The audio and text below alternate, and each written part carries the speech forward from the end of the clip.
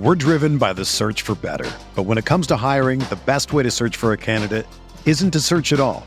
Don't search, match with Indeed. Indeed is your matching and hiring platform with over 350 million global monthly visitors, according to Indeed data, and a matching engine that helps you find quality candidates fast.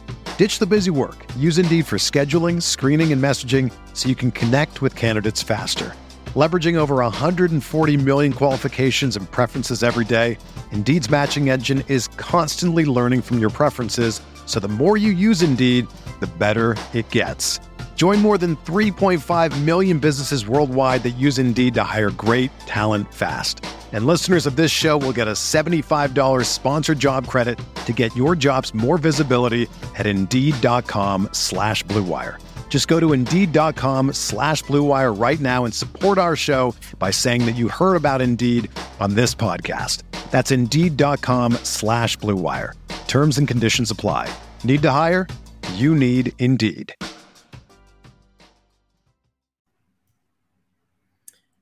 It is Sunday night. We're going to be talking a lot of baseball. We got some struggling teams. We got talking about maybe the last 2 months of strategy here. We got a lot of FAAB to talk about. All coming up next on the RotoWire Fantasy Baseball Podcast.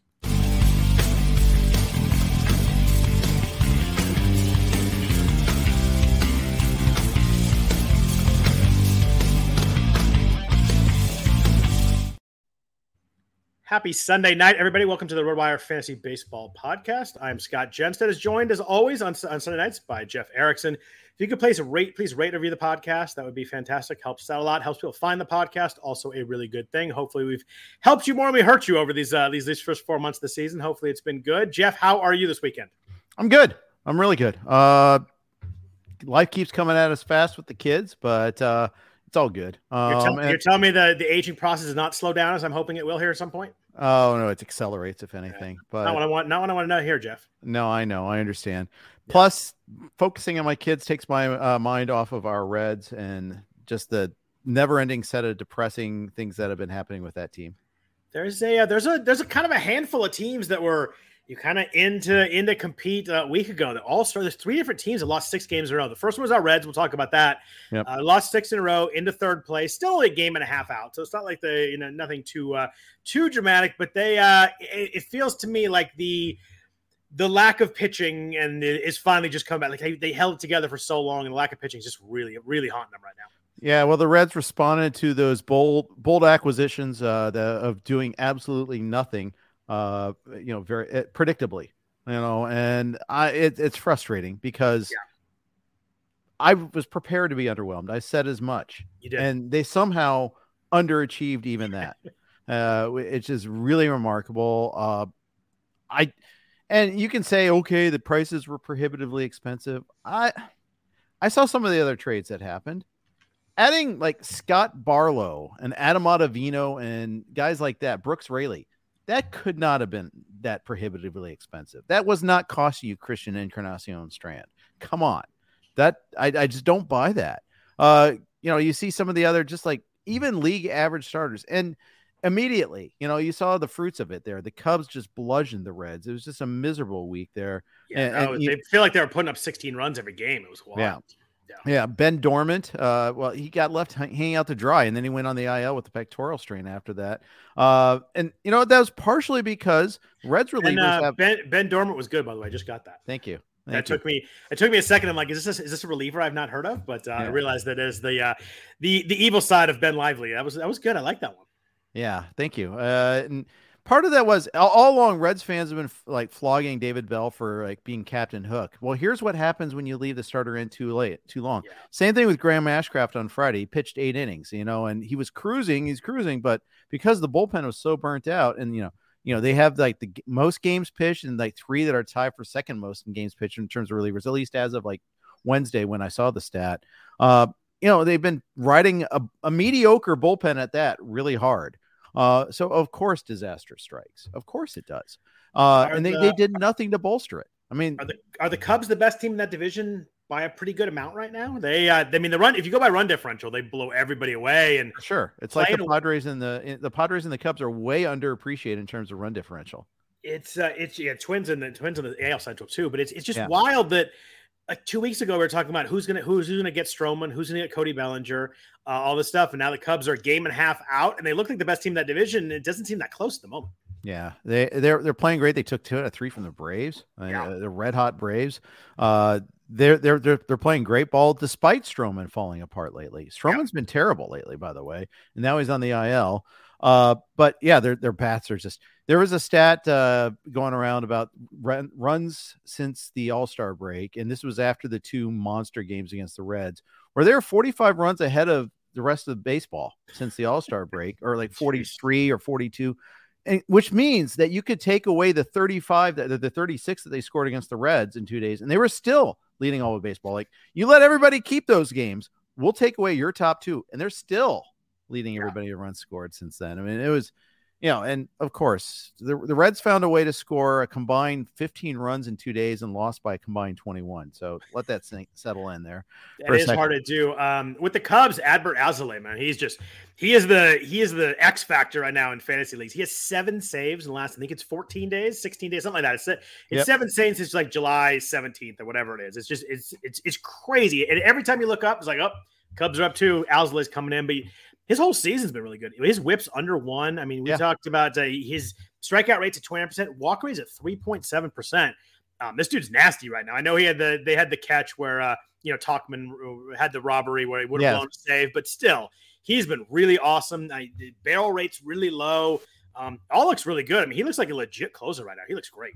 And all along, we've been talking about how hard it is to find saves on the waiver wire, even when he was getting at it. I mean, he wasn't cheap. People saw it, unless you acted really early, and there are some people that did. I'm going to give them the credit that saw it. You needed to act in that week that everybody was adding Mark Leiter Jr., and it would have been perfect.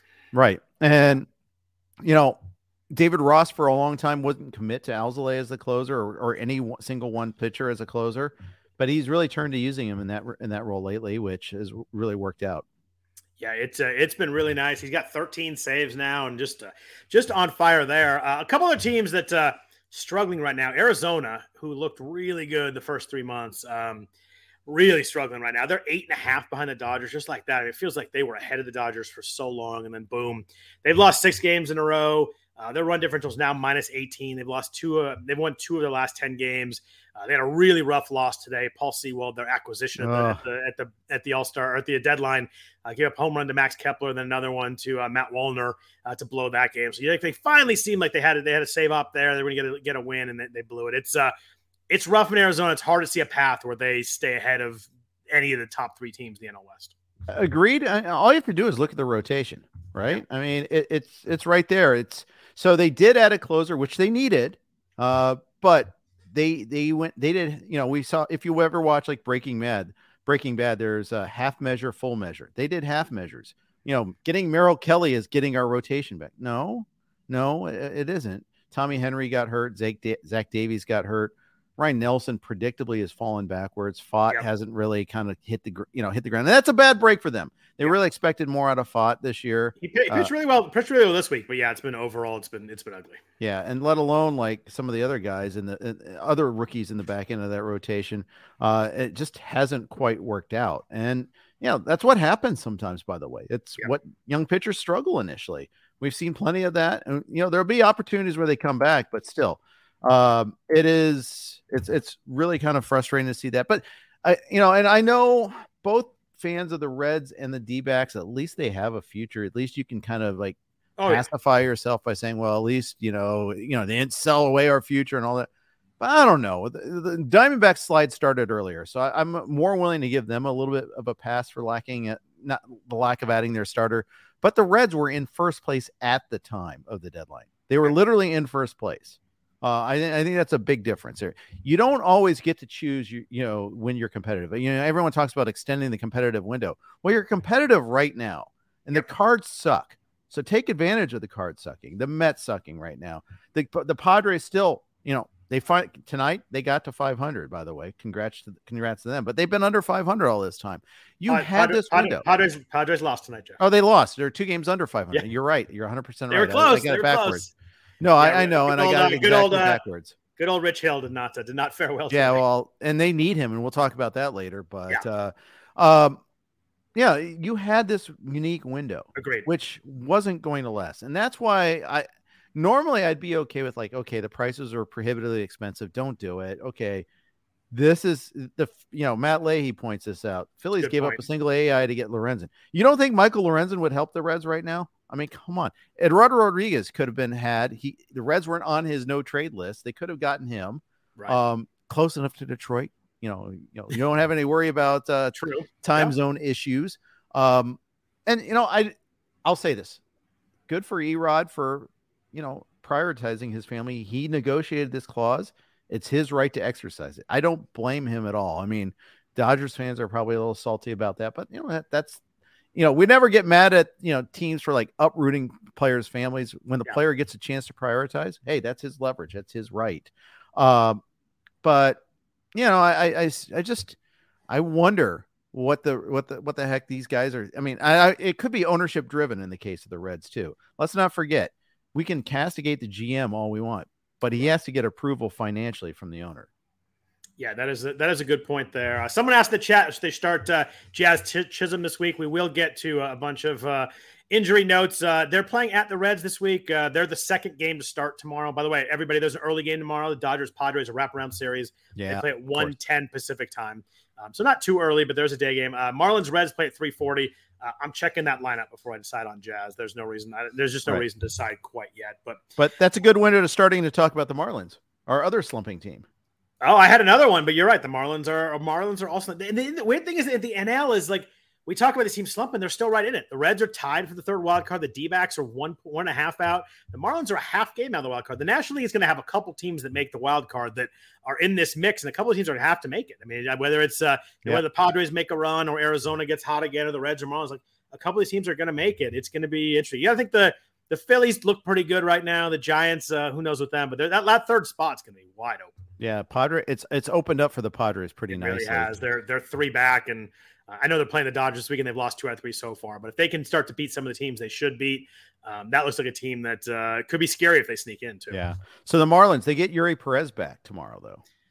They do, and I saw that Craig Mish, who knows the team really well, their beat writer, kind of mapped out how it works out, and pretty much he can start the next 6 starts getting an extra day every start, like the way it works out with their days off. So you can pretty much start on, I guess it'd be 5 days rest rather than 4 days rest for the rest of the way here. So maybe they mapped it out. It seemed to me like they handled it really weirdly with him just not pitching at all. It'd be really interesting to see how stretched out he is, how good he looks, if he looks the same he did, how many innings he can go. It's going to be really fascinating to see what he looks like these next 5 or 6 starts, or how deep they let him go. I mean, I think the innings are still a concern for them too.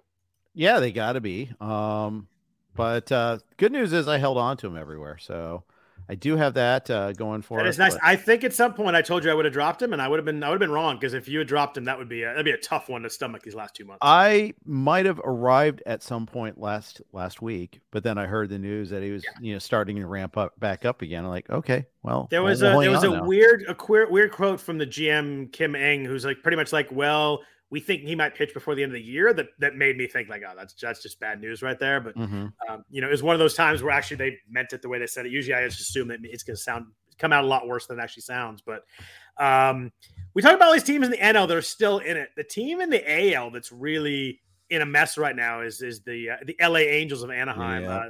Lost 6 in a row. You suddenly look up. They didn't trade Ohtani. They added guys. They added CJ Cron. They added Randall Grichuk. They're 7 out of the third wild card now, Jeff, with 3 teams in between them there. So they're 7th in the wild card now. They're not buried, but they're not that far away from getting buried right now. This is a mess of a week for the Angels. Direct competition sweep by the Mariners too. I mean, that was really bad from some. They lost on a grand slam when they had the game won. Gut punch lost there. Lost in extra innings today. Chase Silseth was awesome, and they could not. Moustakas hit a ball like right to the wall in the bottom of the ninth too. That would have been a walk off. And I thought it was gone when he hit it just short. It's just, I mean, but they're 7th right now. There's a lot of teams between them. The Yankees are ahead of them now. The Red Sox are ahead of them now. The Red Sox lost 4 in a row too. They're struggling right now. It's the AL seems like the second and third team wild card teams are going to be a lot better than the National League teams. Yeah. Oh, not the way they're playing right now. There's a race to the bottom right now. It's But really wild to see. you look at Houston, Toronto, Seattle, all hot right now. The Yankees could get hot. Like those feel like better teams to me than the Cubs and Reds and Marlins and D-backs. Yeah, I'd say so. I mean, Seattle's weird though. They traded away Seawald. They did. They didn't trade for really anybody. The Seawald trade's brutal. I have Seawald in the main event on my team that's actually okay. And that was brutal. It felt like the Mariners had to save up like 15 days in a row since they traded him. I know it hasn't been that long, but that's how it's felt. It's just like every time I look up, it's Munoz or someone else. I'm like, and then I'm looking at Arizona losing 6 in a row and he blows one a day. It's brutal. It's crazy to have a closer get dealt from a team. There's a contention. It's just, he's still, I guess, the closer. We saw today, he came in for the save up, but man, it's rough. Well, and then when you're off for so long too, then you're not as sharp. Yeah. You know, and that it's just like this. It's even worse. It becomes a self-fulfilling prophecy. I mean, you know, Scott Barlow had to deal with that with the Royals at times too, where then you get put into a get work situation where you're trailing by 4 and like, what are we doing here? And it gets, you know, he may struggle because he's been off for a while, and then next thing you know, he's not available the next day, and they do have a save up. It's always fun. Some in the chat asked about Willie Castro, worth the start in points leagues. That's tough. I'd have to know more about the league. He's really a stolen base play, stealing a lot. I think he has 26 steals, something like that. It really just depends on how much stolen bases count in a point league. In a roto league, you need steals. It's definitely true. So, or definitely a good start, but points league a little bit tougher. Jeff, let's talk about roto leagues. We got 2 months. I'm just going to call it 2 months left in the season. I know that's not the exact point, but about 8 weeks left. Strategy wise, everything kind of changes a little bit. Everybody's starting to think about football. People start to draft football. You know, you see leagues not be quite as active in a lot of places. The last 2 months strategy for me is really about category management. Like right now, I'm kind of looking at my teams, like where can I gain, where can I lose? And I have a league that in the main event where I have 2 points in steals. Everything else is pretty good. But I'm like 15, like a 10 behind another point, 15 behind another, and like 10 ahead of the team behind me. I haven't fully given up on steals, but I'm pretty close to doing it. And that's just one of those things that you get to a point where you can't gain it, you can't lose. You got to shift away from that spot before that. Just there's no point to have stolen base guys. It's true. And, you know, I think that, and you're looking at it from the NFBC lens, but also in keeper leagues, trade leagues, you know, you really like, you know, if you're going for it, you know, in a trade league, of course you trade for categories and values change, by the way, you know, sometimes it's just specific category. You don't want to give the other team, you know, your trading partner a windfall. At the same time, you do need to hone in specifically on what you're getting. But if you are a selling team, find ways to just maximize value. You know, you're doing the exact opposite of the contender who's trying to hone in on a roto category. For you, it's just like, who cares if it fits? You know, you have the offseason to make things fit. You have the draft to make things fit. Right now, you are all about maxing out value. If it's a prospect, getting the best possible prospect you can get. And don't worry about the fit. Don't worry that you have 4 other really good outfielders. If the best prospect you get is an outfielder, just do it. Yeah, and that's a good point. You play in a lot more trade leagues than I do, so that's really good because you're at your point. And if you're not contending, you could care less about what your category management at this point. You just want to get as much talent and good players as you can. But it's always tough. I mean, it's just you know, if you it depends how your categories line up too. Like if you need Ks and wins and your ratios are great, like you can kind of adjust to that. But if you need ERA and wins, it becomes really complicated because you're like, oh, I'm gonna get a bunch of 2-star starters, and you're like, oh, well, there goes my ratio. So it's it's really tough. I find it. I find this month is a little bit easier. Last month is really hard. You get a lot of like new names, and it's hard to figure out. But you know, FAAB wise, I found myself this week for the first time really trying to focus on categories. Where before I'm trying to get the best players, trying to max everything out, trying to give my team the best team I can. But starting this week and kind of when it gets to August, I really am looking at category management more than anything else right now. Yeah, and you know, to that point too, like you need to start like, okay, I got to stop fabbing for saves because I can only gain 1 point here. You know, and especially because now every FAAB dollar is pretty precious. Yeah, it is. So I you know, you may say, well, he's the closer, that has value. Well, okay, but what are you going to get out of that? Right. If you're 9 saves behind the next team, you know, one guy is not going to do that. I still I have not fully given up on stolen base in that league. I added, we'll talk about it later. I added Johan Rojas, who I think could get a nice run of playing time now that Brandon Marsh is on the IL in Philadelphia.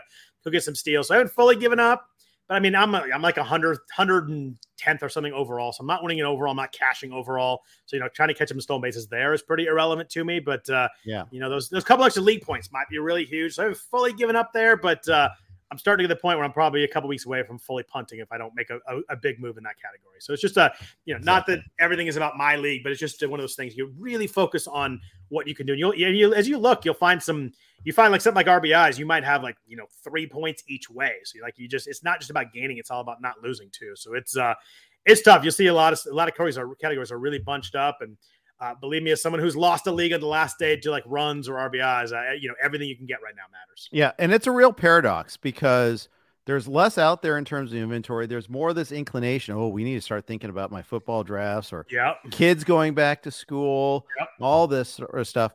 And yet you need to spend more time, perversely, on FAAB. Because there's not the big obvious call-ups too. Every week it's Ellie De La Cruz got called up. Well, this is an easy FAAB week. And now we're looking at guys that, aren't obvious and aren't easy. I mean, I was digging deep on a lot of guys this week.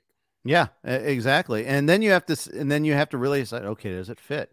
And then teams that you thought were safe, maybe that could be a team okay, they're going to get lots of saves. Well, maybe the Mets aren't going to get lots of saves. Maybe the White Sox are no longer just an average team. They're just a straight up bad team. Maybe I temper my enthusiasm over this kid that's getting starts for them now because he may not get the run support or he might not get the bullpen support after that. Could there have been any more fitting Saturday to Tim Anderson's season than this weekend? Woof. Let's talk about that real quick here. So I'm not. It's funny. I think it was our friend Rob Silver had a post. I don't really enjoy watching adults punch each other.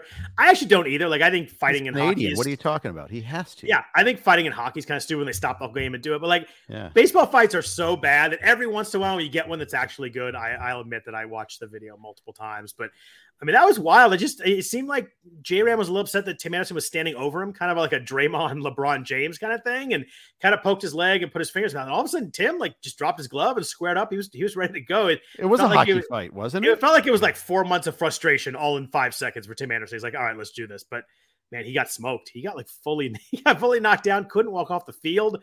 One of the better baseball punches I've seen land is with the not quite as good as Rugnet on Bautista or Nolan Ryan on Ventura, but definitely up there.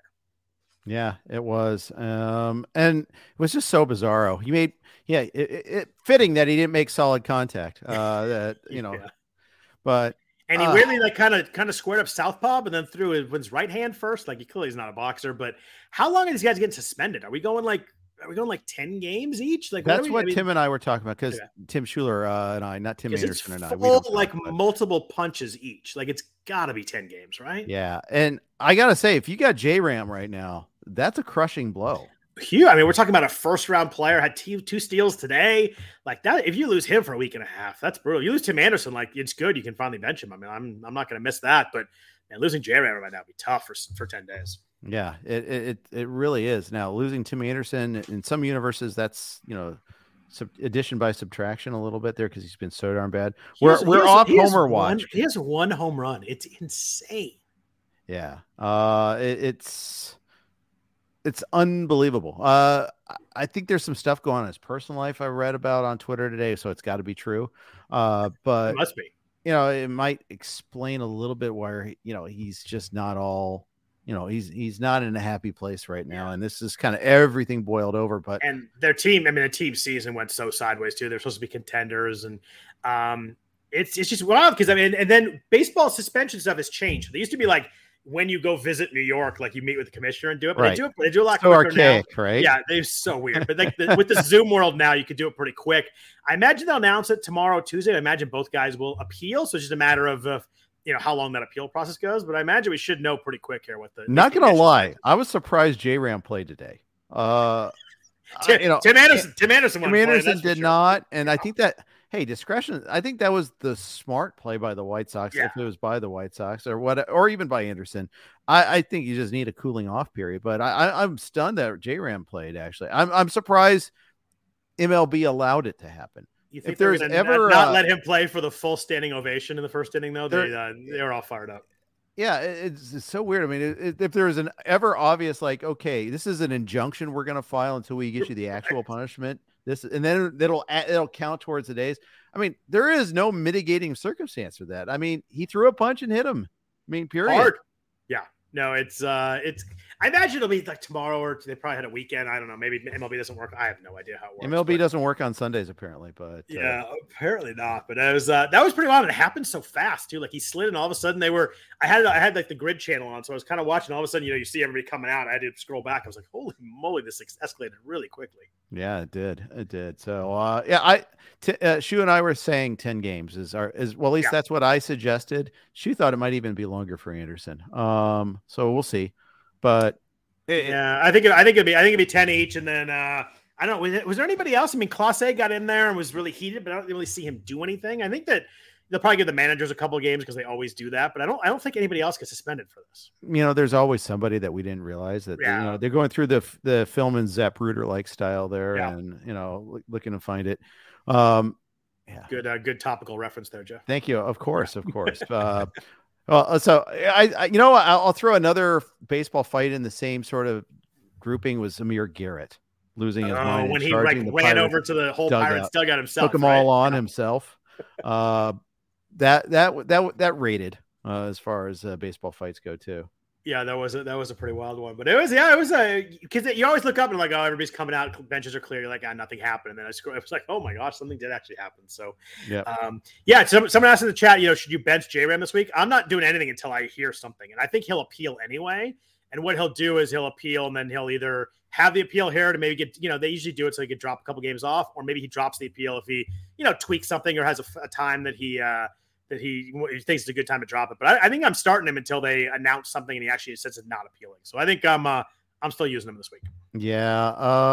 I think was there anything more absurd than Eloy like limping away from the pile getting hurt? Like it's just so Eloy right there. Yeah, it's on brand. Cleveland's weird. So Cleveland now sits. They lost that game, and they lost today too. By the way, they're now 4.5 out in the division. Obviously, the wild card's not an option. This is a team that was one game out in the division, and they traded away a rotation starter in Savali. They traded away Josh Bell. Very odd set of circumstances here. They're almost in give up mode themselves. I wouldn't be surprised that he just starts serving it. I mean, I don't think there's like oh God, we got to protect our playoff race here. I think it comes down. Maybe there's I don't know. I would if you NFBC style, sure, leave them going. They are at home tomorrow against Toronto, a 4-game series, so you'll be able to react, and you don't want to miss a 4-game home series stand. But at the same time, if you have to make your decision for the week, I might get out in front of it. And I don't think you're wrong, but man, that's crazy to go into give up mode when you're 4.5 out. Yeah. Well, it was two months left when they did it. I mean, you sweep Minnesota once and suddenly you're right in it. Like, it's just, I don't know. There's some weird stuff in baseball these days. Yeah. Now you got to look at the Guardians schedule, because there are some weird schedules remaining too. Like the Reds and Brewers are done with each other, for instance. Oh, really? Yeah. They played like 4 series in the span of a month. My Christian Yelich shares are not happy about that. Oh God, screw your Christian Yelich shares. I don't want to see that guy ever again.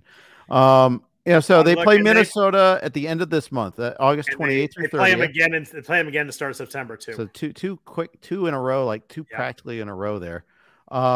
Geez, you win 5 of those 6, and there's your deficit right there. Yeah, I mean Bieber's down basically for the year. Boy, they get Tristan McKenzie too. This schedule, they get Toronto for 4, then Tampa for 3. Then a couple weeks later, they play the Dodgers, then Toronto, then Minnesota, then Tampa, then Minnesota. My goodness. So that is a rough stretch. Find your under win total futures bet on them, maybe. I don't know. Wow, that is you get a couple games against the Reds. Who knows what that'll be? Then you get 4 against Detroit. But other than that, they're playing really good teams the next 4 weeks here. Yeah. So let's look at week 20 a little before we jump into the FAAB discussion. A lot of games this week, Jeff. This should be a fun one. There's 3 teams with 5 games. Get them out of the way first: Seattle, Arizona, and St. Louis. The Braves have 8 games. If there's any Braves to pick up, but they do have 8 games. So if we need more runs from the Braves, but I tell you what, that team is seems like Acuna and Olsen pretty much homer every day. Acuna steals a base every day. They're just Austin Riley homers every day too. It's just he's crazy. Caught fire. Yeah. Travis d'Arnaud might be available in a 1-catcher league, 10-team league or something like that. Go snag him this week because he's going to get 3 or 4 starts. You find a reliever to go after or something like that, or AJ Smith-Shawver who's going to probably pitch part of the doubleheader against the Mets. Yeah, that's a good call. That's the only thing I can think of there is maybe, but for the most part, I mean, the Braves are pretty well picked over. They didn't have that big deadline acquisition. They got these like role playing relievers for the most part. So you can't even like go that route. You could have a Yanni Chernos 2-step available in your league. He's that's the guy. At Pittsburgh, at the Mets, that might work okay. Yeah, the Mets are a better start than they were a week ago. Sorry to interrupt. Go ahead. No, that's very true. 7 game weeks. And then nationally, we got the Rockies, the Dodgers, the Mets, the Phillies, the Nationals, and the Pirates. AL, we got Tigers, Twins, Cleveland, Blue Jays, and the Red Sox. There are some good schedules out there, though. The Red Sox really jumped out to me. 7 home games this week, 4 against Kansas City, 3 against Detroit. Really hard to line up a better 7-game homestand than that for the Red Sox. They need to get going, and they better do it this week because the schedule makers certainly set it out for them this week. Well, all these losing streaks in baseball, we need to point out the spoilers that are out there. The Nats are, the Nats are spoilers right now. The Royals had like a 7-game winning streak. I think they did lose again today to the Phillies, but they were causing the Phillies problems all weekend long. They swept the Twins earlier, like a couple series ago. I mean, they're actually playing decent ball right now. Every team can get hot. We saw your former A's win like 5 in a row at one point in time. So the Royals are now 3.5 ahead of the A's for the cellar there. So it's the A's have caught them for a while, and now the Royals are starting to make a move. It's ugly all around there. But so you mentioned the Nats; they're kind of sneaky this week too. They do have 4 against the Phillies to start the week, which is not the greatest pitching. The Phillies have a lot of good pitchers. They do face Zach Wheeler and Aaron Nola. Although with Aaron Nola, you never know; he gives up a lot of home runs. Yeah. And they get 3 this weekend against the A's at home. I think the Nats. Of teams where you can actually pick up some guys, I like the Nats this week. You got to like that. You play an NFBC type of league where you got move guys in the end of the week. Some guys against the A's that week at home. Really good schedule for the Nats there. Yeah, they're playing good ball. I mean, ask the NL Central. Ask anyone who drafted Lane Thomas anywhere as they are running away with their league. My God, he either homers or has 2 stolen bases every day. I feel like Lane Thomas. C.J. Abrams too. C.J. Abrams falling. Ridiculous lately. That is it's like a stolen base every day, and he's hitting for a high average too. But Lane Thomas has 18 home runs, 14 stolen bases, hitting 288. In terms of like late value guys, like Lane Thomas is top of the list this year. He's been awesome. Yep, the ex-Cardinal outfielder anti-jinx continues. I'm bummed that Dylan Carlson didn't get dealt, so I could jump all over at adding him there.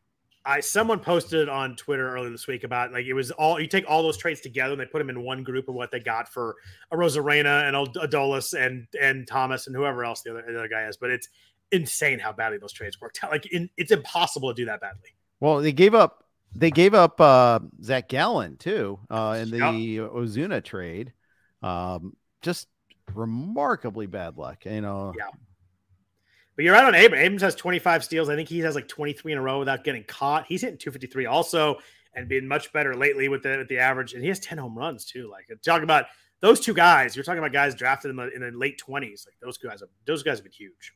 First 2 pitches today, Abrams and Thomas, homer after Lyon Richardson. Good job, Reds. Sorry, I'll let it go. No, I won't, but I'll let it go for the rest of this pod, maybe. We mentioned the Phillies playing Washington this week. They have a really good schedule too. They have 7 home games too, 4 against the Nats. We're talking about the Nats playing well, but I think you can attack their pitchers. They get Trevor Williams, Mackenzie Gore, Patrick Corbin in there, so that's really nice. They do get the Twins this weekend.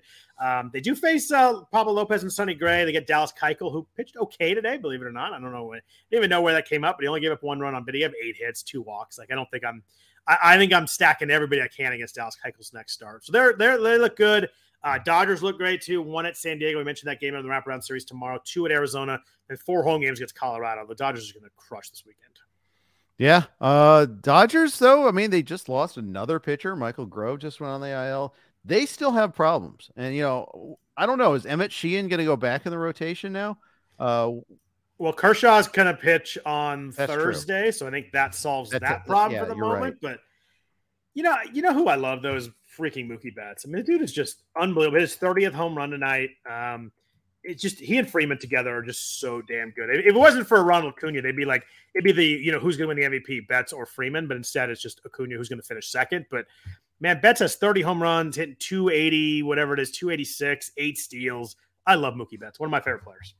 Well, and selflessly like playing out of position all year just to make sure that the roster works. And not like an infielder, like going to the outfield and run around, an outfielder coming to play second and short, and doing it pretty well. Like it's amazing what he's done this year in terms of helping that team out. But like, you just don't see guys go into the infield, the middle infield like that, especially. Exactly. I mean, and holding his own defensively too. Yeah. I don't think he's going to, be off the charts, but he's not hurting them defensively.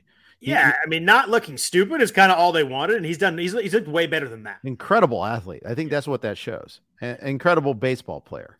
Period. Someone mentioned in terms of values late, Ha-Seong Kim, which someone was talking about late time. Ha-Seong Kim's been awesome too. He's been really good for San Diego. He's been another one of those guys who took him to the 20s. He's been huge.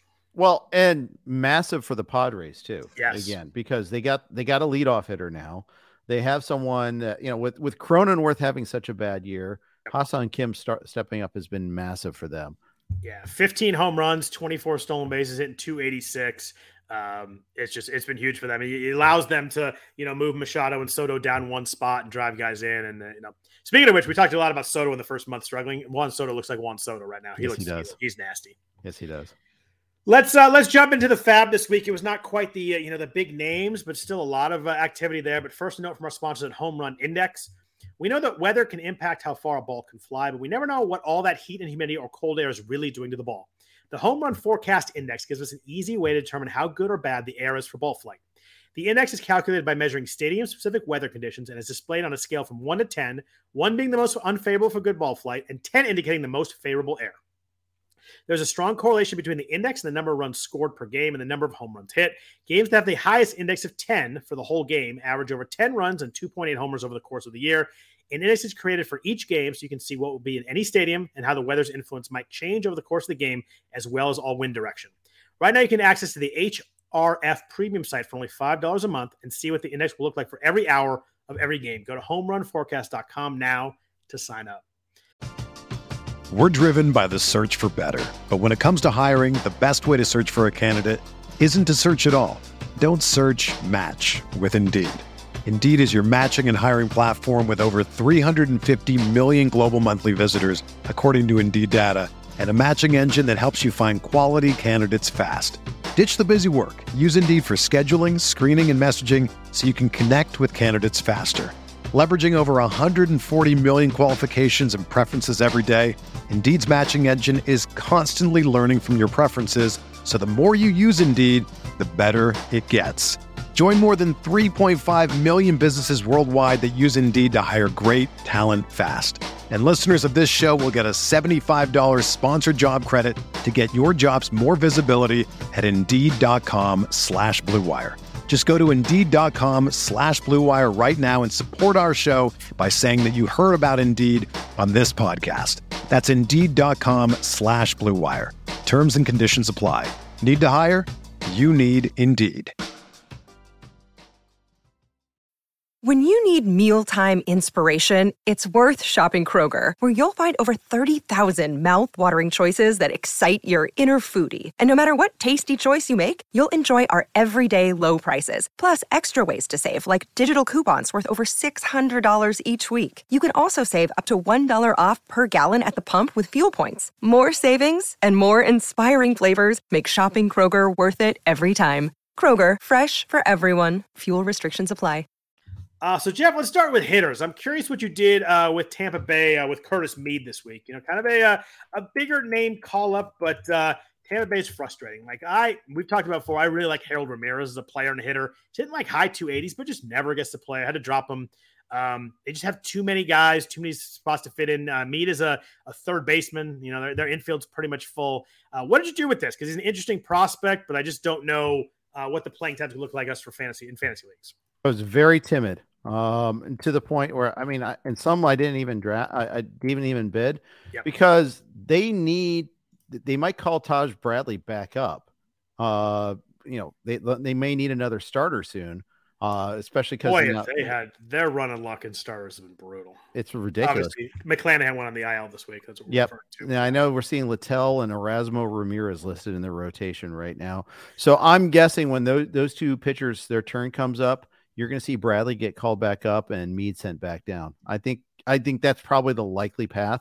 They do this all the time with their top prospects. So I think Mead's a great hitter. And I think but I also just don't trust the playing time whatsoever. So he was only added in one of my 3 main events. So I think everybody kind of figured that out, that the playing time wasn't going to be there. How long is it going to be up? I think everybody was a little shy with Marco Luciano, who, a lot of bidding last week and got sent down 2 days later. So I think everybody's wary about that with Tampa Bay. The bidding was very, very light on him. Yes, it was. So I don't know. I just don't have a whole lot of interest in going after a guy like that when I know I could just be straight up losing the playing time right away. Yeah. So what did you do on offense? I had a couple of guys I was really interested in. The first one I mentioned a little bit earlier was Johan Rojas in Philadelphia. Just strictly a speed play here. He has, I think he had 30 stolen bases in the minors already this year. We mentioned Brandon March going on the IL. He ran into the fence in Philly really hard. It was like Aaron Rowan, but except with the face plant when Aaron Rowan did it. But that's a name I just didn't need to hear. Yeah, it gave me that memory of the way he is. Shudder. But I mean, you look at Rojas. I mean, he had 30 stolen bases in Double-A. You look at last year; he had, if I'm doing the math right, 62 steals across 130 games. Now is the center fielder, and he's going to play a lot there. If you need steals right now, I thought Rojas is a really interesting bid. I think that if he can get on base, that's always the issue with the guy coming up to the majors, but doesn't strike out a lot in the minors. That's been up a little bit, only 44 plate appearances, but I guess 47 after today. But if he can find a way to get on base, I think someone could steal some bags for you down the stretch. I really liked him as a play if you need some stolen bases in your league. Yeah, I think that works for sure. But yeah, the thing is, all these guys, it's so tough to try to guess the playing time. But Rojas was interesting. I was in on Davis Schneider a little bit, Jake Bauers a little bit. Not the David Schneider that I put in our rundown here. It's actually Davis. I actually corrected it before I printed it out. Actually, look at you. In part because I'm trying to squeeze it into just 2 pages front and back instead of 4 pages, trying to save the environment. Type of guy I am. I appreciate that. That's nice. Yeah. Davis Schneider, pretty much all he did was hit this weekend. I think he had 9 hits or something over the weekend, had 2 home runs, homer in his first at bat at Fenway, which must have been pretty cool. Got a crazy good mustache too, which I think helps his value a little bit also. So second base too, second base is not easy to find. He was is definitely, and you look at minor leagues, this is not just a guy they call up. He had 21 home runs, 9 steals, hit 275 in the minors. I don't know, it's because someone might help them. And if he hit third today for the Blue Jays, believe it or not. Yeah. And went out of the stadium over the highway, he hit it into Vladdy Jr. range there. Yeah. What about Jake Bauers? I thought was interesting in New York. He with Anthony Rizzo on the IL. Crazy situation there, by the way. Hopefully he gets good. Gets okay, because he has not been okay for a couple of months. It's kind of a scary situation there. Bad vibes of other guys who had concussion issues that never went away. But Bauers has hit leadoff for the Yankees when they faced righties. Say what you want about the Yankees lineup. I get it's not what it used to be, but still, if he hits in front of Judge and Glaber and Stanton, and that's a good spot to be in. Bauers had 4 home runs the last 8 games, so that puts him up to 11 homers on the year and only 59 games. He's someone that 21% barrel rate, Jeff, pretty impressive there. 50% hard hit rate. You look at some of the stuff, and he's not going to play against lefties, but when he's played, he's actually been pretty good for them this year. I feel like he's my most added then dropped and added then dropped guy all season. Yeah, he's the Michael Grove of offensive players. I swear there was a pitcher last year that was that way. I think was it Lorenzen maybe? There was one pitcher where we couldn't figure out if he was a starter or a closer or both, and right. Zimmerman always does a great job of tracking, the most added and drops and all that. And I nailed it when he said it, but I don't remember it now because I'm old. But point being is there's certain guys like that, and he fit that. He had the role, lost the role. Yep. He got hurt for a while. Yeah. The Rizzo thing is weird. And it's sad. It's tragic, actually, almost. It was interesting because I think everybody, when it first came out, was like, "Oh my gosh, all these people are idiots." And then you read the Athletic did a piece on it. I saw that. They interviewed him, and it was like one of those things where you're like, I get where, maybe if you don't see it right away, and Rizzo doesn't say anything, but he's not really trying to be deceptive. He's tired, but it's, the middle of July in New York, and he's been playing baseball for 3.5 months, and then he gets tired every season. But I don't know. You wish maybe we don't figure it out beforehand, but it feels like, I think Rizzo said the best. I don't really think any of his at fault. He just slipped through, but he doesn't blame anybody, which was good. Yeah. He even said something to the point where the Yankees didn't miss it. Yeah. But I mean, they did. And even after he played 3 games after they said that he needs tests too. And that was the part that was the part. Do you? I guess the theory is if Anthony Rizzo looks like this for 2 months, you maybe just assume something's wrong because he's looking. Right. I mean, you look at the stats before and after he got bumped by Tatis. It's like a complete different human out there. Yeah, for sure. He had a really good first 2 months of the season. Yeah, and then you could say, okay, that his reaction times were slow, et cetera. Yeah, I get that, but and the thing is, like, I was going back through our old updates, and they kept on saying like it was listed as a neck issue. Yep. And they kept on listing it like that, and I don't recall seeing concussion mentioned before. I think they first said that they decided it didn't have one when they first tested. They dismissed it pretty quickly. Yeah, scary there, but I do like Bowers. I mean, you talk about a guy who half his games in Yankee Stadium as a lefty, like that's just really good. Hitting leadoff there, first base and outfield eligible with a pretty clear run of playing time right now. I think he's going to play against all righties, and that's something I want especially in a 15 team or in a deep league. I think he's a valuable pickup right now. Oh, I agree. Did you do anything with our old friend, our old Uber prospect, Brendan Rodgers in Colorado? This is someone that 4 or 5 years ago was kind of the it prospect, struggled, then got hurt, then struggled, then got hurt. It's kind of been his cycle so far, but playing every day right now for the Rockies, which is great when they're at home. Hasn't done much with the playing time yet, but he's played 5 games in a row. Someone had 13 home runs last year. There's no speeder. He's never stolen a base in the majors. But do you think with Brendan Rodgers? He hit the ball pretty hard last year when he was up. Waterfall. Nice. I like it. Yeah. He's definitely someone that sure, if I can get him cheaply, I will. I'm not going to count on a whole lot anymore. I think that ship has sailed a little bit. I do too. I think it's just the Rockies Coors Field aspect of it that makes him maybe a little bit still in play. But yeah, just it's kind of sad. You're just someone that we thought was going to be really good a few years ago. Was a huge prospect. But you look at last year, and if you just want to break it down, like he had 68 games at home last year and hit 313, like with 10 home runs. So if you could play him in home games, everybody that starts for the Rockies every day has got some value when they're playing at home. For sure. Now they're on the road all week this week. They are. So it wasn't a good week to pick them up, but if you wanted to pick them up, you had to do it this week. Yeah. Well, and the thing is, like, I saw Brenton Doyle out there when I needed an outfielder, and I saw Jurickson Profar. They're always out there. I finally gave up on Doyle trying to time stolen bases, and he got none for me in 2 weeks. So I finally gave up, and I saw he had one this week. But yeah, of course, Brenton Doyle there's always money in the banana stand type of free agent. He's always there. I got that reference too. I like that. Thank you. Did you do anything with another guy who's been up and down this year? Luis Urias traded from not Luis Ariz. That would be nice. But Urias traded from Milwaukee to Boston.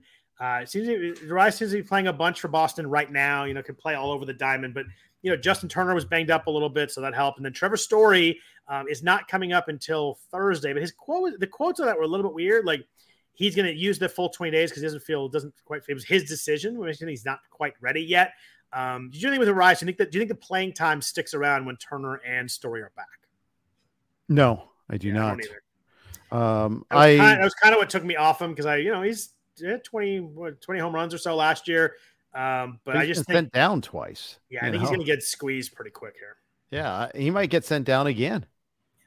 Because you look at it, you got, I guess it's him or Yu Chang. One of the two can play, but that's kind of extended. When Turner, Devers, Tristan Casas, and Trevor Story play, it's just there's not a lot of spots there. No. Anybody else on offense you looked at? Anybody in Cleveland? Oscar Gonzalez, Gabriel Arias, any of the Seattle guys, Cade Marlowe, Dominic Canzone playing against most of the righties. They only have 5 games this week, although all against righties. Was there any other offensive players you were looking at a little bit? Not really. And the league where I have monthly pickups, I did pick up Matt Wallner. I like that walk-off homer today. He's got a lot of pop. Yeah, he does. He's kind of a sneaky, legitimate prospect. Can even run a little bit too. So I did grab him. I like that one. He was someone I tried to get last week in some leagues, and I got outbid on. Yeah. Arias, I looked at. Gabriel Arias, I looked at a little bit there. Canzone, maybe, but I kind of feel like this is a fall back to earth guy. Maybe I could be wrong about that. I saw some people talking him up after the trade. I still like Marlowe a little bit. I think it's a speed power guy. I don't know how the playing time is going to fully work out. I think he plays against most righties, but I mean, it's someone that had 25 steals, 11 home runs in AAA. So I'm a little interested there, but I want to see how the playing time really kind of plays out before I get too deep in there. For sure. So we've talked a lot about the lack of starting pitching in FAAB. It's been a while now, and I felt like this week is another one where there was not much to go after there. There was a little bit of Chase Silseth, who got dropped because he was out of the rotation, and then Griffin Canning got hurt. And Silseth pitched twice this week, pitched really, really well, which is frustrating. I dropped him in the league because he was out of the rotation, and he ends up pitching twice really well. But what did you do with stars this week? I think that there was some Cole Reagan's action, a little Hyun-Jin Ryu. He was available this week because he pitched last week, but I didn't think he looked good. I think he gave 9 hits. Terrible. Yeah, he's throwing he only gave up a lot of runs, but it was only like 88. Gave up a lot of hits. He has 2 starts this week, but man, that one scared the crap out of me. Ryu is the classic first iteration back from long-term absence, Mike Soroka zone. I'm not going to touch. I think, I don't always learn that lesson, but sometimes I remember it. And then we got a chance to watch it. I was in on Silseth. Those he looks Ks, really good. He looks really great. Good. Yeah. And he should have probably stayed in the rotation all along. What do we think they do though? Because it sounds like Canning's out the minimum. Tyler Anderson should not be in this rotation. You and I agree. I just don't think they do it. But they have to. They have to make. Who cares about the long-term aspect of it? If you're all in to make the playoffs and you're starting Anderson over Silseth, you're an idiot. I fully agree. I just don't know if they'll do it. But I agree with you. I just think that they're not even. I don't think they're that comparable. I think Silseth's way better. Yeah. Oh, today was a great example of that he's throwing harder than he did last year. He's like. This is his 3rd year as a professional, and also happens to be 3rd year as a major leaguer, but realize that there's still growth left. I mean, this is a perfect guy to hope that he turns into something in the future too. I kind of regret not getting him in my monthly league. I probably should have gotten him first, but he's absolutely someone that I think he's the best starting pitcher we've seen in a while. I'll go that far. I'll say in the last month, I don't know if there's a better starting pitcher. We do have to question the role. We have to question the Angels. You're talking starting pitcher available to bid on. Yes, exactly. Yeah, of course. Not the best pitcher in baseball, but best pitcher we've had to bid on. Yeah, he's been really good. And if you look at Tyler Anderson, 4.92, 1.50 ERA and WHIP. Like, I don't know what we're doing here. Yeah, and Silseth gave you length. I mean, that's huge too. Strikeouts, like it just I thought he looked really good, and I was excited about him a couple weeks ago when we talked about picking him up, and then the crappy the situation where he got moved, and just frustrating. I didn't really have a choice not to drop him because I needed a spot and he was out of the rotation. But yeah, of course, it's frustrating when I wouldn't have used him because we wouldn't have known. I guess we would have known Canning went in the IL, but that was a tough one. Anybody you do with the kind of the lower down guys like Zach Littell, you talked about in Tampa Bay's pitching well for them. Jake Irvin showing some increased velocity for the Nationals against the A's this weekend, which is we already had Jake Irvin. We're such a strong team, Scott. But you had him against the Braves or someone good though, right? I've had him for like 3 weeks now. I mean, it's all right. No, and I'm not. This is not a brag. Let's be clear. This is yes, I was already desperate and saw the increased velocity then and like, okay, let's just add him. So yeah, he's remained. Reagan's was in my list of bids. I thought that he's shown some interesting signs. Yeah, 2 starts this week, although the first one's at Boston, which is not ideal. The second one's at St. Louis, which I think you can work with that. They've got some, made some trades, they got some injuries, but still they got some hitters in there. But yeah, I think he's a guy that if I have him or I pick him up, I'm throwing him this week for the 2 starts and hoping he doesn't walk too many guys. That's one that really has one big issue, but he looked really good this week. He faced the Mets 6 innings, 8 strikeouts, 7 hits, no earned runs, pitched well against Tampa Bay the time before that. So it's back-to-back good starts. And, I think that we grasp onto anything with starting pitching these days. And I think that he's startable this week. Yeah, I think so too. Paul Sporer makes a good point. Tyler Anderson has been better lately. He's 3.54 ERA his last 7 starts. I'm still taking Silseth over him. I just don't know what else they do. I think you got to find a spot for him. You got to find a spot for Canning. Obviously, Ohtani's got to pitch. I guess it's Sandoval or Anderson, but I don't know. Obviously, Giolito's going to pitch. Maybe Detmers. I don't know. One of those lefties, I think, has got to go. Dude, when your 135 whip is your better, that's your sign. Yeah. And he's just, I don't know, he's just a guy. Like, I just don't think that nobody's worried about will they have to face Tyler Anderson. So what about relievers? We didn't quite have the, the amount of relievers they got into moving into starting or closing roles because of the trade deadline.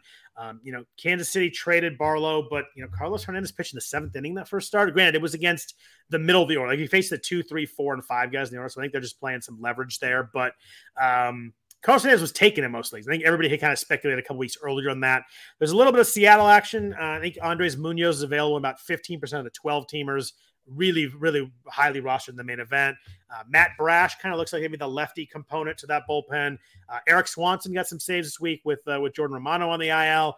The interesting one to me, Brian Abreu got a save today. Brian Presley did not pitch. He was not available due to soreness. That's one of those spots where, maybe you play maybe there's something more there. Maybe he's out a couple days. So I thought Abreu was a remote interesting ad for a kind of a weak stream kind of play this week. Brash is righty, by the way. Just so you know. Who am I thinking of? I am not knowing. Gabe Spire. I don't know who Gabe Spire is. So I'm just looking at another Mariner. Him. I had this visual of Matt Brash and all his the video game shirts he had last year and all his nasty stuff. For some reason, it's left in my head. So reverse image, that. I'm sure. The guy I had, my 1989 Dale Murphy upper deck card agrees. Yeah, the guy I had is old friend Sir Anthony Dominguez. How do you tell me how do you have two saves this week? Was Kimbrel? What happened there? Well, remember they had an extra inning game in there. I think Kimbrel blew a game. Yep. It's the same old story with the Phillies that they have 5 options. But Dominguez looks like the last year version of himself again. That's the thing I was really encouraged by, that he's pitching better. Yeah, I mean, and when he's pitching well, he's really good too, which is helpful. I'm looking at it, and yeah, Dominguez just pitched the 9th for Lorenzen threw 8 in that game, and Dominguez just pitched the 9th. So Kimball must have been blowing the game the night before, right? I think so, and yeah, I think he blew the save and threw 18 pitches the night before, so that's why. Yeah, and I think the Phillies relievers have all been pretty heavily used. I think that's the other issue there too. But yeah, I'm looking at Kimbrel's game log, and he was lightly used over the weekend at least, so he's got that going for him. But so Kimbrel got the save on Monday, then Dominguez on Tuesday, then Kimbrel pitched Wednesday, Dominguez pitched Thursday. It seems like they're being a little careful on back-to-backs with Kimbrel then, which is interesting for Dominguez then. Yeah. All-star Craig Kimbrel, by the way. Closing out the All-Star game, Craig Kimbrel. Yeah, he's had a really good stretch. He was pitching really, really well. But I was hoping for a little more movement in closers, but we didn't really get it. If Josh Hader got traded, maybe we got some Robert Suarez. Although if you spec'd on Suarez, he gave 5 runs to the Dodgers on Friday night. It was so bad he would have gotten blown up. He did get a win earlier in the week, so I remember I had him on a bench in one league because I spec'd on him, and once Hader didn't get traded, I just didn't use him. He wasn't a closer yet, but he got the win. I was like, I can't let him use him, and then he gave the 5 on Friday. I was like, oh, that'll work. That was the most 2023 Padres loss ever, by the way. They had 37 runners on base stranded in the first 6 innings. Matt's hard on that, but just work with me on that. They could not break. They couldn't just bust away. They were winning. Yu Darvish was pitching well. Yep. And you get 7 from you, and you're figuring, okay, Suarez has been great. This is their formula that's going to set the tone for the weekend. And instead, boy, oh boy. And everything went wrong that inning too. The defense was bad. I mean, it was the most Padres loss of the year. The fact that they bounced back the next day was pretty impressive, but still. Tomorrow's a big game for the Padres. If they can split the series with LA, I think they feel pretty good about themselves. They lose 3 out of 4 though. They just kind of feel like they're in the same spot they always were. And 3 games under, they suddenly have to get hot again. But like we said, naturally that third wildcard spot's really open. But I think San Diego needs to get a win tomorrow. They have Joe Musgrove out for 3 weeks. He's not throwing for 3 weeks, which means he's probably out 5 or 6 weeks. I think he's a drop, dude. Yeah, I think he's in fantasy league. I think he's a drop too. I think we're looking at maybe they're hoping a couple starts down the stretch, but maybe for the playoffs. But that's a big loss for them, real baseball wise. Yeah, and all of a sudden they have to keep starting Rich Hill. Yep. And Nick Martinez is going to get starts. They need Walker back. Which they do. He's should be pretty close, but you're right. They got Martinez and Hill starting this week. Hill gave up 6 to the Dodgers today, and Martinez is kind of only 2 or 3 innings, maybe 4. So it kind of puts a tax on the bullpen. But yeah, they need they need Stellan Darvish to keep dealing because losing Musgrove's big. They need Lugo to keep dealing too. Lugo was great. Yeah, Lugo's been good. Yeah. And so Lugo against the Dodgers tomorrow during the day, so the ball should carry more. He gets 2 starts. The second one's at Arizona. I'd probably go ahead and start him, but I'm not feeling great. But no, you hope he gets through 6 and gives up 3 or 4 of the Dodgers, doesn't get smoked, and then you hope he crushes Arizona. Is kind of the formula you're hoping for. The good news for the Padres is they're going up against Tony Gonsolin, who's been getting smoked more. That is true. Man, Gonsolin, Yeah, all the indicators said he was going to get punished, and all the indicators were right. I mean, that the xERA was like 3 runs higher than his actual ERA, by far the leader among qualified. For like 3 years. Too. Well, I'm just saying this year. Yeah. Remember when he was like sub 2 at one point in time? Oh, that's right. Early on in the year, yeah. Yeah, and you're like, okay, velocity's down. This is like the most obvious fade, and sometimes the most obvious works. His ERA is still a run lower than his xFIP right now too. Yeah. Even after all the smokings, all the correction. Yeah, we talked about Joe Musgrove, but the bummer today was Josh Young in Texas with the fractured left thumb. He's had an awesome year. Texas had a really fun year.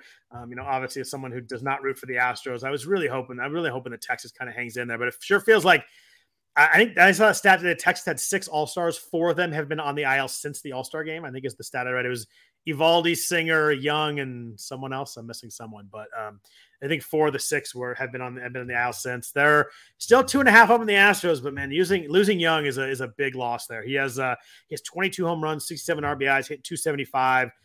Hard hit rate's way up there. Barrel rate's good. He's been a really good player. It's a crappy one to see. I don't know how long he's out. I haven't seen that. They haven't had an official time frame yet, but fractured thumb, it's got to be multiple weeks, right?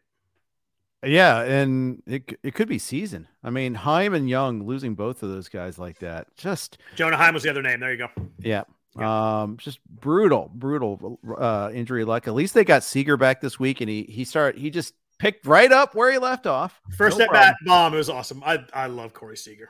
Yeah, I do too. I don't understand why the Dodgers weren't more competitive in keeping him. Yeah, I just love that dude. I love watching him hit. He's one of the best pure swing guys in baseball. I love watching him hit. Our Reds, Jake Fraley is a big loss. 10 to IL with a toe fracture there. That's a bummer. It's someone that they needed right there. Yeah, and it might have a long-term implication on his running too, which is a big part of his value to the team. They're also going to get India back, but down him as well. And now you start to see like guys like Stuart Fairchild get key at bats, and he actually had some good at bats today. But it's just you can just see it, like you can just see like the air coming out of the bubble. And I know I was gonna say, do you feel like it's not happening, or do you think they're going to start to ramp it back up? No, I don't think it's happening. I mean, one thing and good thing about whining about your team on Twitter is you can get some good conversations going. Someone pointed out their schedule's pretty good. They get the Marlins coming up, big head-to-head actually, and then they get like a lot of teams with. I think they get Cleveland and Pittsburgh in there, and it's Miami, Pittsburgh, Cleveland, Toronto, Angels, Diamondbacks, Giants, Cubs. That's not bad at all. No, it's okay. But then again, they just got swept at home by the Nats. Just remember that. There is that 4-gamer against the Cubs start September. Could be a really fun series. Hopefully, it's both teams are still right there, neck and neck. Yeah.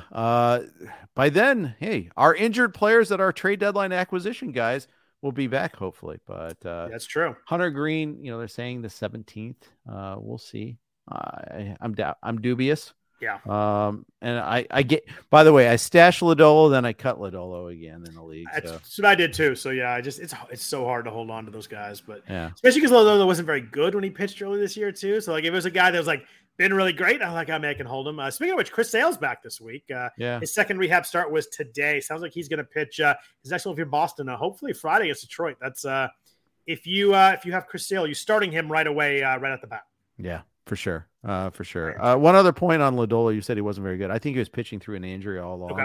That's a good point. Also known as pulling a Joe Ryan. Boy, did that go sideways fast. Yeah. And then you see this you think he was pitching through an injury rather than this was a fake injury they used to just No, I think it was a real injury, and because they're complaining about he's got to communicate better and all that. Yeah. But you see this time and again, pitcher gets torched, and then you see him go on the IL right afterwards. Like, all the time. Because, and baseball culture is what it is, or just culture. Life is what it is. There's value in being tough, and, you got, you can't let the team down, and you can't be soft, and everybody is hurt, so your injuries don't matter. Sometimes you got to speak up and say, hey, I got an injury here. Yeah. I agree. Yeah, Joe Ryan, he was so good and just so bad. But yeah, the injury makes sense. You mentioned Jonathan India, expected to be activated on Tuesday. If you play an NFBC type league, I think he's probably a sit for the start of the week. Make sure he gets back, and you can put him in against Pittsburgh over the weekend. But the Reds play tomorrow and don't play Thursday, so you get 2 games max. Maybe they ease him in a little bit. So I think I'm waiting until the weekend to play him. Agreed. Tyler Glasnow scratched today with back spasms. How much does this worry you? Backs are always hard to figure out. Do you think you can start Glasnow this week? Because it seems like you don't want to miss a Glasnow start, but they downplayed the issue after the game. They said going to be ready to make a start against the Cardinals. Are you starting it? No, it depends. I don't know. I think I probably am, but I realize that it might be an inning and he's out. But do you even have a pivot? That's the question. That's the problem. Like my pivot's going to be my pivot's going to be Alec Marsh or Jesse Schultens. Then I'm probably just using Tyler Glasnow. Yep. Sorry to those two guys. I didn't mean to, no strays there, but there's two names that popped in my head. And we mentioned Clayton Kershaw appears to be starting on Thursday. I'm starting that right away. I'm just throwing him, and you hope you get 5 innings, but hope it works out there. Carlos Rodon, his season just really can't get going. He was bad to start the game. They gave a 3-run homer to Jake Myers. Then Jordan took him deep, and then he like kind of tweaked his hamstring. He was out there stretching. You could tell he didn't want to leave the mound because he knew he was going to get booed as he second left the mound, he was like kind of lingering out there, and then he got booed, and then they kind of started cheering. They realized they shouldn't boo the guy that's hurt, but hamstring tightness. But they said after the game, Aaron Boone says he's getting an MRI, so that's not just tightness. They're actually worried about it. Well, I mean, he's their big investment. Yeah. He's been super fragile so far. So yeah, I and again, this is another team, the Yankees, sneaky stream against, they did score 7 runs today, but sneaky because this is a team that's down right now. Herman's gone for the season. Rizzo with the crazy undiagnosed concussion. Yeah. Even like a player that's hot, Stanton was 0 for 6 today. It's like they have some weird stuff going on. They stranded 11,000 base runners today. I think home plate umpire had a big role in that, by the way. Each team walked like 12 batters. Yeah, and then the Yankees had the inning there. They're down 5-2, and they got a hit by pitch and a walk and 2 walks to the bases loaded to tie the game. It was pretty crazy. But yeah, the Domingo Germán thing. I mean, obviously he's a drop in fantasy leagues. That he's out for the season. That was a wild one too. I did not see that one coming. Yeah, but it explains some things. Yeah, troubling. Hopefully he can get himself worked out. But Jazz Chisholm came out on Saturday after a stolen base, grabbed his right hamstring, which you never like to see. He said it's a hamstring cramp. He sat on Sunday. I mentioned earlier, someone asked about him. I think you just kind of see if he's starting tomorrow and then kind of adjust from there.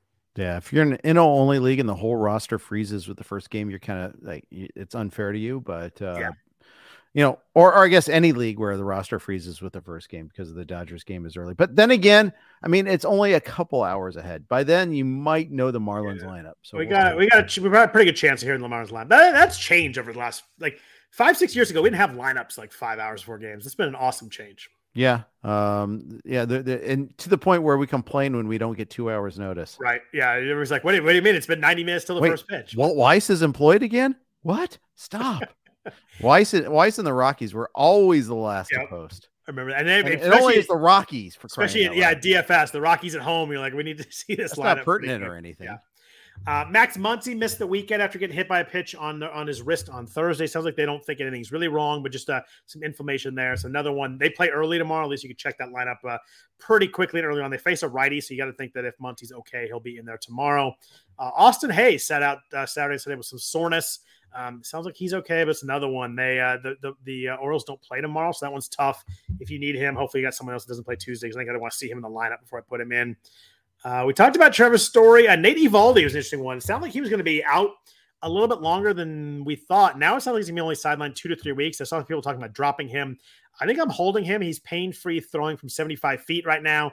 Sounds like they're hoping to get him back in a couple weeks rather than shut down for a couple weeks, which is a huge difference. Yeah, and again, I mean, unless you're really, really hurting for the roster spot, I think you hold on to him because he was just so good before he got hurt. Agreed. And on a good team, and that's wins down the stretch. You just whoever you're replacing him with, I'd rather suck it up with Eovaldi on my bench for a few weeks and kind of, if he has a setback, I think maybe you adjust at that point. But for right now, I think he's a hold for me. Yeah, I agree. Anybody else you want to talk about? I feel like we've kind of hit everybody that I had on this list at some point during this conversation. Anybody else that's on your mind, or anything else that's on your mind, Jeff? No. Hey, I'm just hoping to have our Reds get it back together so we have a playoff race to watch. Did you see Bryson's 58 today? I didn't watch the highlights, but I saw it go across Twitter. They did it on the Live Tour.